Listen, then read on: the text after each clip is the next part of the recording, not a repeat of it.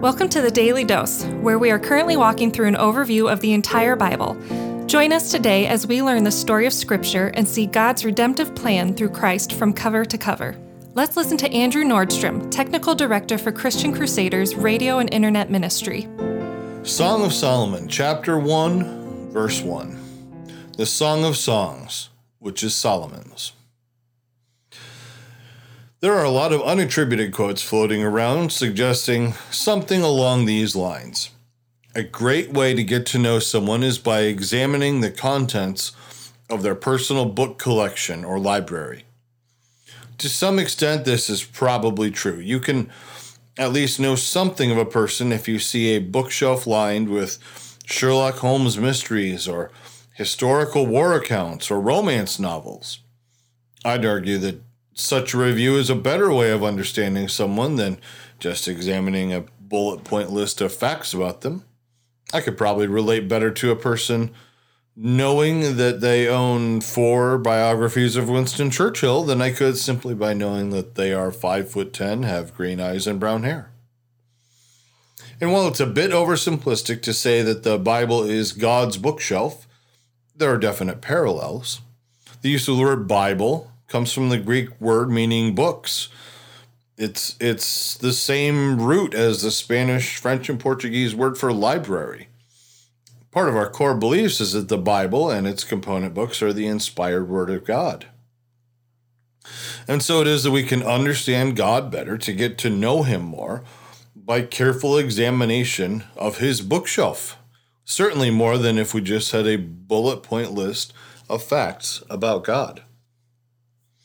Today we're starting into Song of Songs, or Song of Solomon, as it's also known. This is an unusual book of the Bible, sometimes controversial, and definitely unexpected. Thus far in our overview of the Bible, we've had books on history, law, statistics, genealogy, wisdom, advice, and then poetry and psalms. And the poetry and songs that we've encountered so far are almost exclusively in the book of Psalms, which have been to God or about God. It's not difficult to imagine why Psalms is included in the Bible as you read through it. But as we come to Song of Songs, going beyond verse 1, we see a back and forth love poem, primarily between a man and a woman. God is not even explicitly mentioned in this book. This is the only book of the Bible that doesn't mention God by name or reference. For many people reading through the Bible, particularly for the first time, this can be confusing. Even looking ahead, there are no other books like this one in the remainder of the Old Testament or the entirety of the New Testament.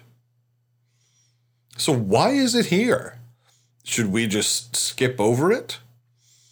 I hope you know by now that we here at the Daily Dose are not going to skip over an entire book of the Bible. I'm going to suggest a couple big reasons why it's important that we look at the Song of Songs with just as much interest as any of the other 65 books. First, as I suggested above, this is a different way of looking at the message of the Bible as a whole. When we consider the Bible as a way to get to know God and his love for us better, it's sort of like we're reading his biography in a way. If you were interested in John Lennon, would you read a book about him without listening to any Beatles music? If you read a book about Vincent van Gogh, how much would you miss by stopping at the end of the book without looking at and enjoying some of his paintings? Likewise, God, as the creator of all things, created poetry, music, romance, and all the other elements found in the Song of Songs. Reading through this book is another way for us to get to know him, perhaps in unexpected ways, and certainly in different ways than we do in reading Numbers, Chronicles, or any of the books that have come before. Second, through some of the text, though some of the text can be considered a bit risque, we need to remember that sex and physical attraction are gifts from God, are great gifts from God. Like many things in this world, humanity has messed up by using God gifts in ways he did not intend. relationships, physical attraction, and the like are very high on the list of things humanity has distorted in sinful ways.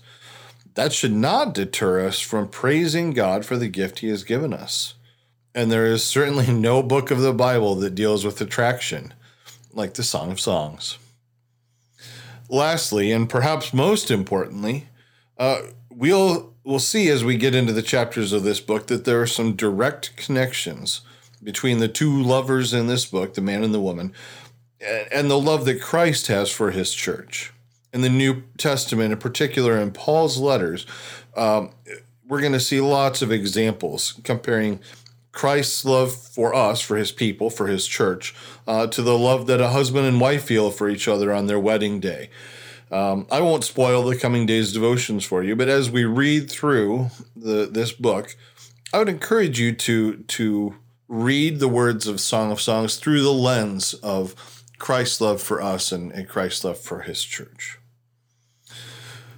And for the record, I don't own any romance novels on my bookshelf, but you'll certainly find a couple Sherlock Holmes mysteries. Thanks for listening. God bless. The Daily Dose is a partnership between 4 ministries.